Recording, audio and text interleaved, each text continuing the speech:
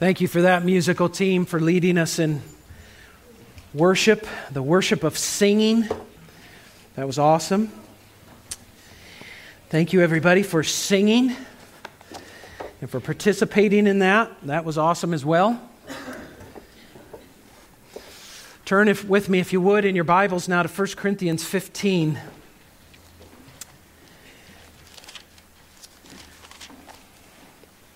I always wrestle with what to preach on Resurrection Sunday because there's a number of different ways you can go and passages you can choose.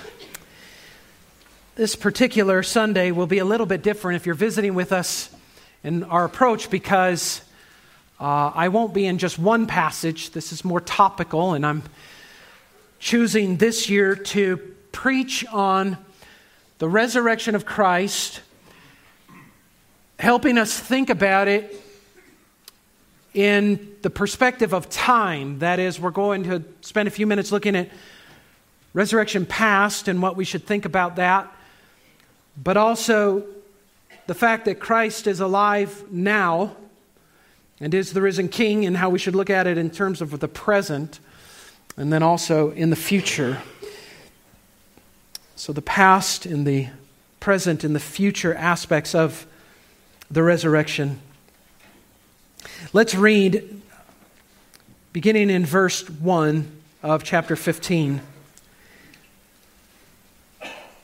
Now, I would remind you, brothers, of the gospel I preached to you, which you received, in which you stand, and by which you are being saved, if you hold fast to the word I preached to you, unless you believed in vain.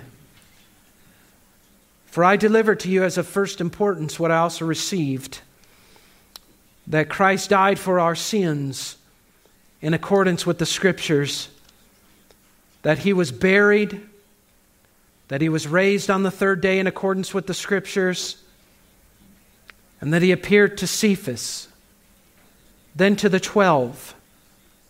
Then He appeared to more than 500 brothers at one time, most of whom are still alive, though some have fallen asleep. Then He appeared to James, then to all the apostles, and last of all, as to one untimely born, He appeared also to me. For I am the least of the apostles, unworthy to be called an apostle, because I persecuted the church of God. But by the grace of God I am what I am. And His grace toward me was not in vain. On the contrary, I worked harder than any of them, though it was not I, but the grace of God that is with me. Whether then it was I or they, so we preached, and so you believed. Let's just pause and ask God's blessing on the word preached this morning.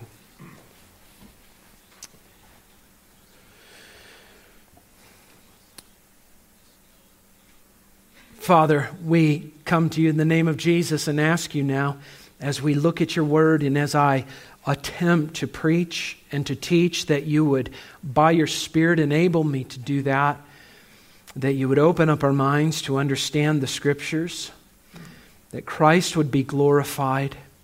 Father, it is so easy for us to lose focus of our first love, the love we had at first for the Lord Jesus.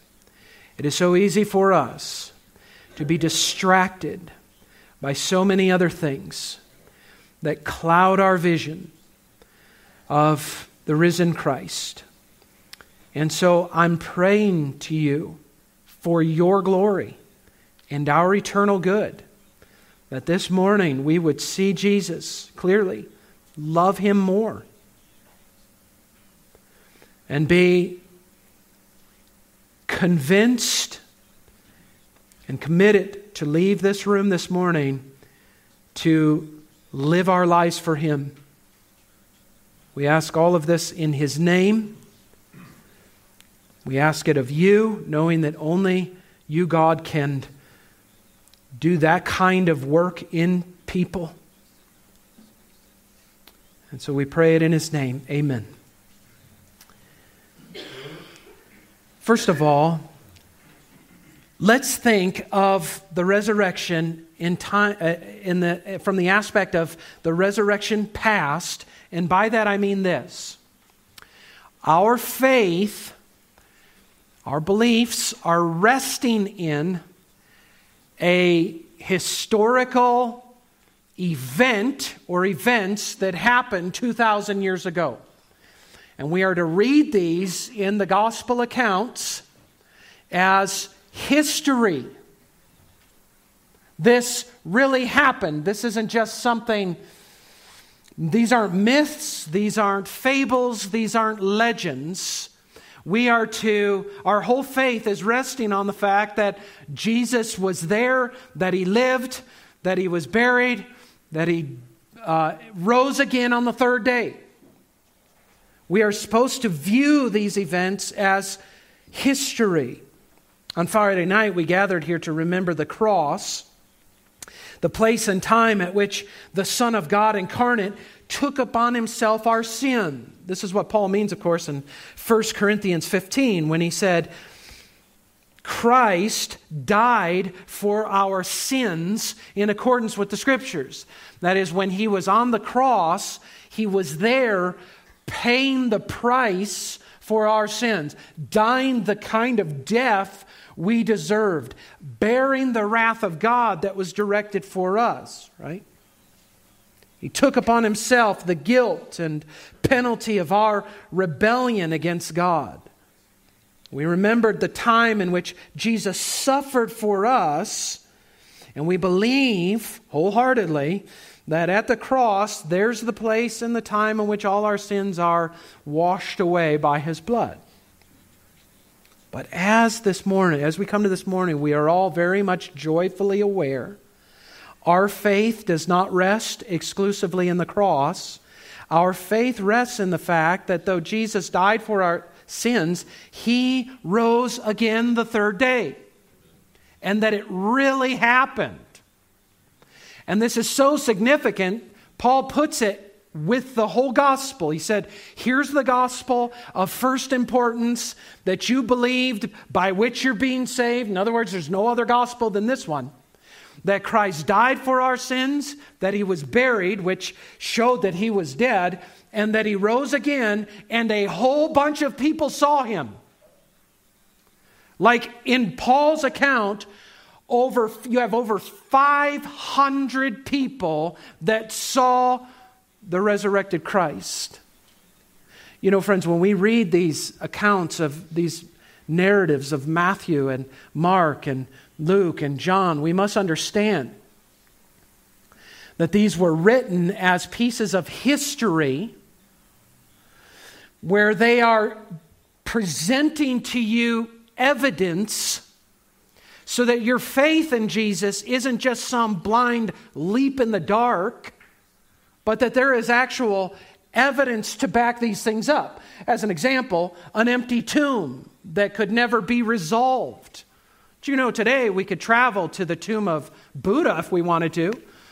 If you were a Muslim male, you could make arrangements to go to the tomb of Muhammad.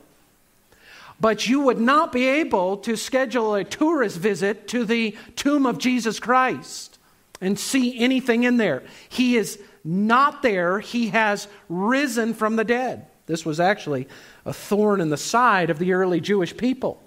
Some of you read Matthew's account of this. He explains that the Jews themselves who did not believe in Jesus had to pay off guards to say things like, well, His disciples came in and stole Him away right under the nose of the Roman guards, which is nonsense.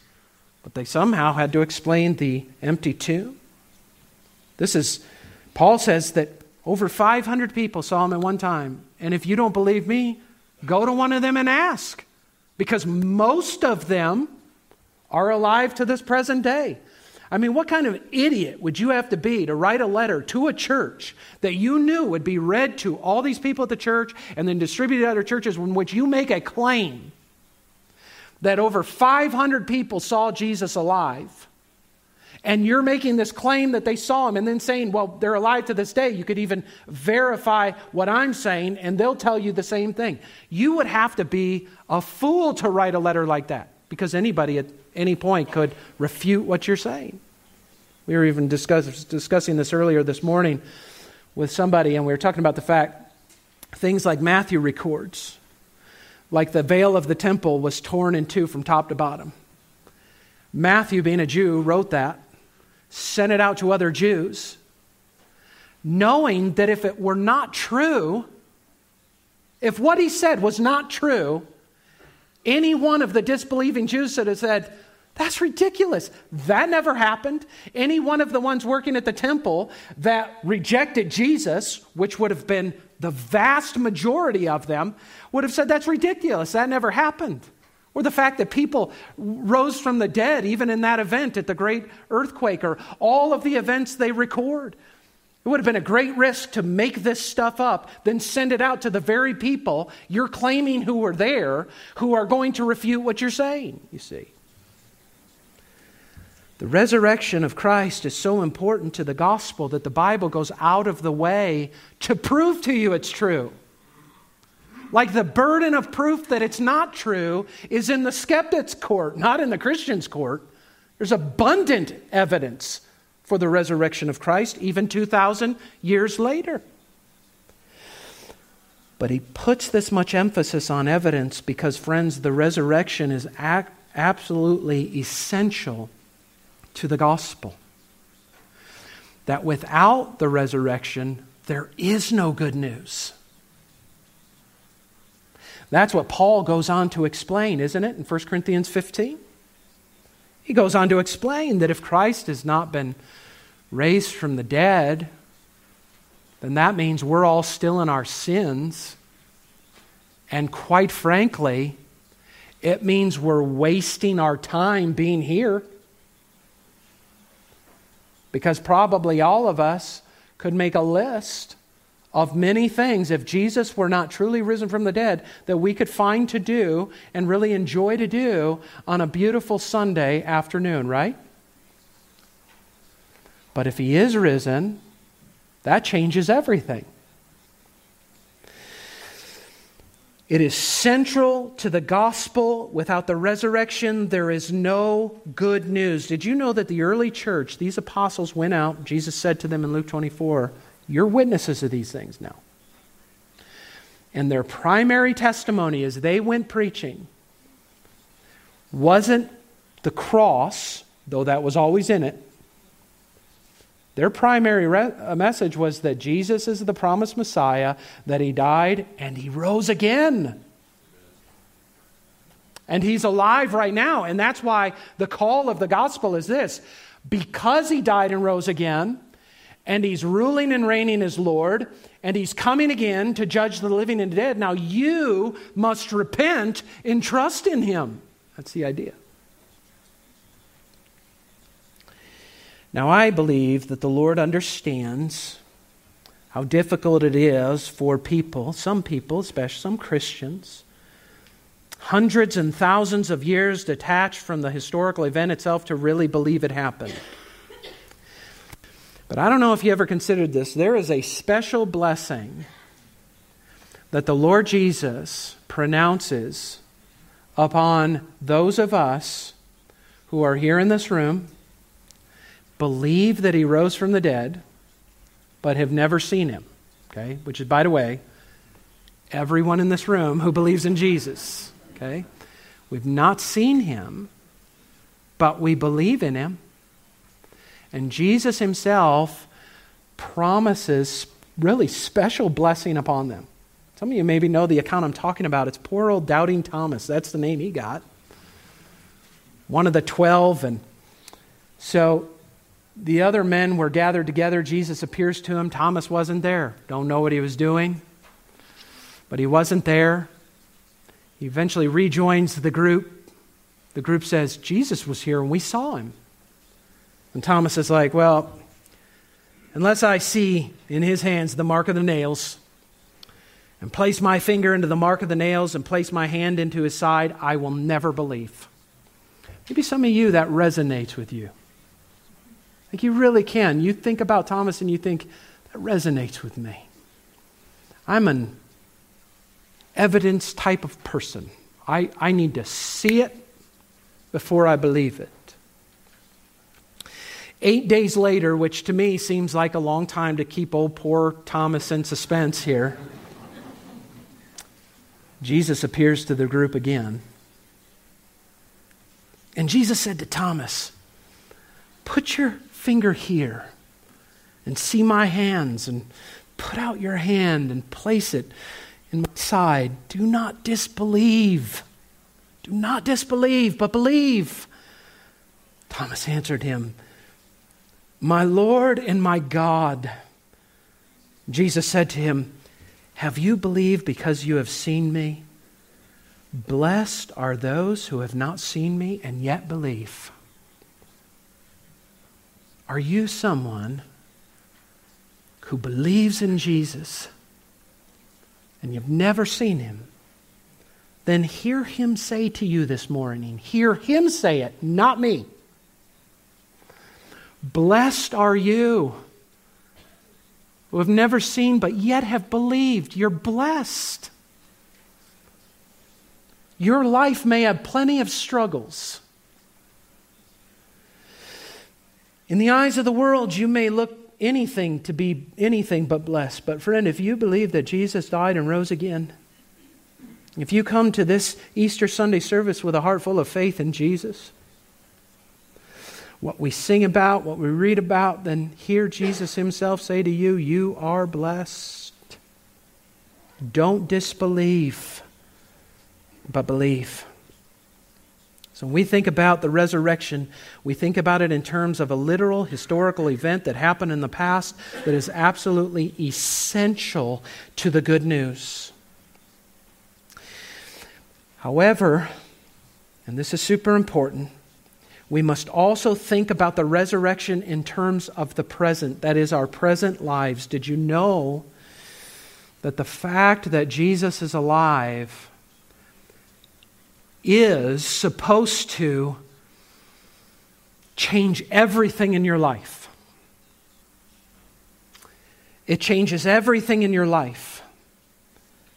When you've come to the conclusion of who Jesus is, and that he died, but that he rose again, and that he's alive now, that is supposed to change everything for you.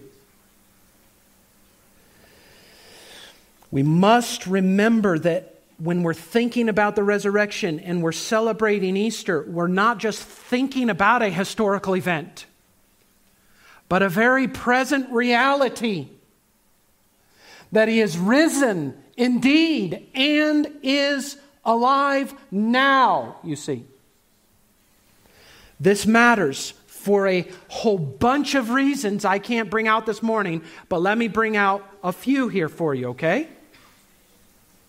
First, knowing that he is alive right now, that he, like we read in Luke earlier, ascended into heaven, went behind the clouds as the disciples watched him ascend, and then was accepted into the presence of the Father.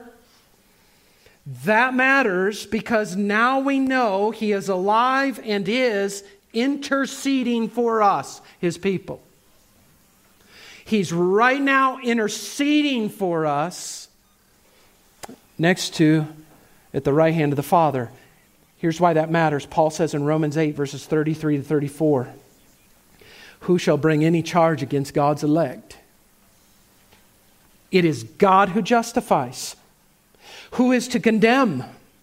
Christ Jesus is the one who died, more than that, who was raised, who is at the right hand of God, who indeed is interceding for us. And in this context, it means this. Let me ask you this question. Has anybody in this room sinned this week? Could the devil or anyone else who was around you when you sinned bring some kind of charge against you? Look what they did. They claimed to be a Christian. Ha! Look what they did. That's a charge against you. Paul's question is this. Since the risen Christ who died for our sins, rose again, and is interceding for us at the right hand of the Father. Since He's there, who can bring any charge against us that will stick, you see? Because any charge that is hailed against us is irrelevant because of Jesus Christ and because He's alive at the right hand of the Father. You see what that means? That means in your position and status with God on your worst day, nothing changes because He doesn't change. And He is alive. And He is the same yesterday, today, and forever. And He's interceding, Christian, for you. Not just all the other Christians. But for you, He's interceding. That means nothing you do can be brought against you in any kind of condemning way. Because Jesus is alive, we can know we are right with God through Him, even when we sin and fail. We look to the risen Christ by faith and know that His death was sufficient and His righteousness is ours. And no matter what, nothing then can condemn us. When my children were little, at least, I think Callista and Wyatt, when they were going to sleep, one of the songs I had memorized, because it's my favorite hymn that I would sing to them each night, was the hymn that was written in the 1880s, I believe, by an Irish woman who had immigrated to the United States. It's called Before the Throne of God Above. I grew up in church for 18 years singing hymns. We never sang that hymn. That is tragic. And if you have a hymn book that doesn't have it, it's not a hymn book. Listen to this. In light of resurrection present, Christ alive, interceding for us. Before the throne of, and this is a song for sinners. So in their worst moments and in their struggles with sin, they're going to get their eyes off themselves. Get it off yourself and get your eyes of faith where it belongs, because your faith should have never been resting in your performance anyway, right? And you're looking to Jesus. Before the throne of God, I have a strong and perfect plea. A great high priest whose name is love, who ever lives and pleads for me. My name is graven on His hands. My name is written on His heart. And I know that while in heaven He stands, no tongue can bid me thence depart. Now when Satan tempts me to despair and tells me of the guilt within, you see, upward I look and see Him there who made an end to all my sin. Because the sinless Savior died, my sinful soul is counted free. For God the just is satisfied to look on Him and pardon me. Friends, behold Him there, the risen Lamb, my perfect, spotless righteousness, the great unchangeable I am, the King of glory and of grace, one with Himself I cannot die. My soul is purchased by His blood. My life is hid with Christ on high, with Christ my Savior and my God. You see why that matters now? And your journey of discipleship, to be looking to the risen King, your perfect, spotless righteousness. And the risen Christ loves and cares for you, friend. Never forget that personal element of Jesus. He cares for you and He loves you. And that's why the author to the Hebrews, in this context of the risen Christ interceding for us, says this: since then we have a great high priest who has passed through the heavens, Jesus, the Son of God. Let us hold fast our confession. Don't let it go. For we do not have a high priest who is unable to sympathize with our weaknesses. Do you sense your own weaknesses and failures and shortcomings? Well, guess what? Good news. You have a high priest who is able to sympathize with your weaknesses. One who in every respect has been tempted as we are, yet without sin, thank God. Let us then with confidence now, not shirking back or shame or fear or anxiety or with doubt, but let us then with confidence draw near to the throne of grace that we may receive mercy and find grace to help in time of need. Friend, if you need help this morning, take comfort in the fact that Jesus is alive and He is willing and able to help you with whatever it is that you're going through, you see. Because He is alive and He cares for us, and because He's ruling from His throne of grace, we can go to Him at any time. And friends, because Jesus is alive right now and He is interceding for us, that means we live for Him.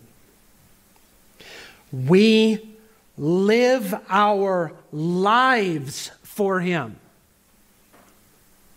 If it is true that He died for us and He rose again and He's interceding for us, that's what I mean by it changes everything for us now. The whole direction of our life now is not lived for ourselves, but for Him, you see. This is exactly what Paul said in 2 Corinthians 5, verse 15. He said He died for all, that those who live might no longer live for themselves. Now, I don't know. Let me pause there. I don't know if you knew this or not. But when you come to faith in Christ and you trust in Him, your life takes on such a different direction that it couldn't be described as though you're living for yourself anymore. If the cross is real, if the resurrection is real and you really believe it, it's not like you could characterize your life as, well, I live for myself now, see? I do what I want to do. I do what's right for me. I do what makes me feel a certain way, right? I deserve to be happy. I do this. I got to take care of all these things. No, you live your life now for Him. You no longer live for yourself. That was what you did before you came to Christ, you see. That those who live might no longer live for themselves, but for Him who for their sake died and was raised, you see. If Jesus did die for us and is living to intercede for us now, how much sense would it make for us to live any other way but for Him? See, we can even reason this through in a rational way. We live for Him now. And friends, you think about this. You're not devoting your life to the memory of some dead man. Yeah, I'm going to live for that man who died. You know, that dead man, he had some good teachings. And I'm going to apply those good teachings into my life. And I'm going to do that. You don't live for someone who's dead. You live for the one who is alive right now. That's the present reality of the resurrection and how it impacts our life, and then the future. Let's think about the terms of the future. What other thing can we think about and meditate on with the resurrection and even be encouraged by, maybe be helped by? It's this fact that there is another resurrection coming. And this time, it's our resurrection. We will be raised from the dead. We will be made like Christ. Those of you who come on a regular basis, you'll be familiar with this next verse, Romans 6:5, which is where really we're picking up this next week. If we have been united with Him in a death like His, we shall certainly be united with Him in a resurrection like His. We will be united with Him in a resurrection like His. This is what we mean when we say the Christian hope. The future resurrection glory that we're all going to experience, those of us who are in Christ. John chapter 6, verse 40, Jesus promised, everyone who looks on the Son and believes in Him should have eternal life, and I will raise him up on the last day. It's a promise He made. Every one of us will face death. Every one of us have walked with others we've loved through death. Death is the reality we all face. We often don't like to think about it or face it, but it is certain. So we are the ones who are trusting in the one who said, I am the resurrection and the life. Whoever believes in me, though he die, yet shall he live. And everyone who lives and believes in me shall never die. And when he said that in John chapter 11, as soon as he said that, he walked to the tomb of a man who had been dead for 4 days, Lazarus. 4 days. He stood at the entrance to the tomb and said, Lazarus, come out. And do you know what happened? John tells us that the man who had died came out of the tomb. This is what Jesus has promised. Now, imagine this. As Jesus said these words, I'm the resurrection and life. Whoever believes in me, though he die, yet shall he live. Everyone who lives and believes in me shall never die. I promise that I'm going to raise you from the dead. And then let's say he dies, and he was buried in his tomb to this very day. Could you trust in that man? I mean, truly, the taunters then, when he was on the cross, would be right. He's claiming to be able to save others. He can't even save himself. I mean, he's promising life and eternal life and conquering death and resurrection, and here he is, dead in a tomb. But see, friends, the fact that Jesus rose again now, as Paul calls him in Romans chapter 8, the firstborn among many brothers, means that we too will share in the same resurrection. He's able now, as the risen Christ King, to fulfill His word to you and raise you up on the last day. You can trust Him. When you come to your deathbed, have these words in your mind and heart, and you put your faith in Him. You put your trust in Him. He's promised that physical death isn't going to be the last word over you. He's promised everyone who believes in me, I will raise you up on the last day, you see. We go right to our very deathbeds with the future hope of our resurrection. We wait for it now, as Paul said in Philippians 3, verses 20 to 21. Our citizenship is in heaven, and from it we await a Savior, the Lord Jesus Christ, who will transform our lowly body to be like His glorious body by the power that enables Him to subject all things to Himself. Now, friends, let me close with one passage here at the end of 1 Corinthians 15 and verse 50.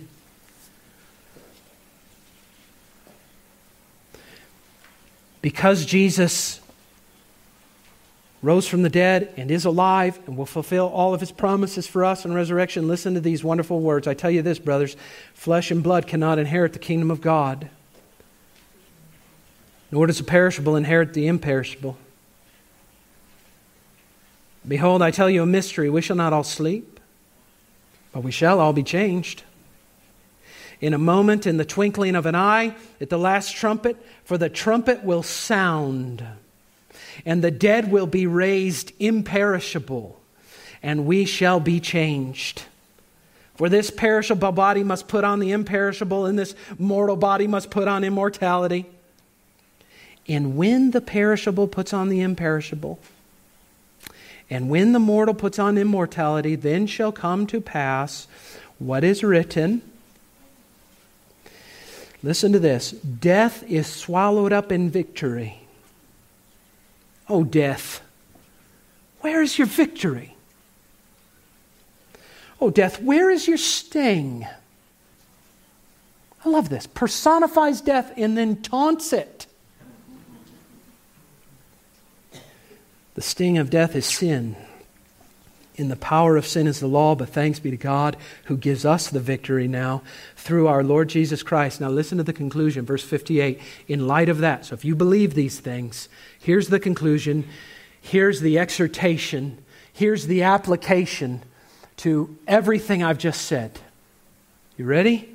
Therefore, my beloved brothers, be steadfast now, immovable, and in your life always abounding in the work of the Lord, knowing that because Jesus is alive, that in the Lord your labor is not in vain. Let's pray. Father, thank you for these glorious gospel truths. Thank you for Jesus. Restore unto us, please, the joy of our salvation. Fill us with passion for the risen Christ King so that we will live for Him and not for ourselves. Make us a steadfast, immovable people who are always abounding in the work of the Lord, waiting for that glorious day. And we pray, Lord Jesus, come quickly. And may we be among the generation who do not sleep, but are caught up into heaven to be with Him. We ask this in His name. Amen.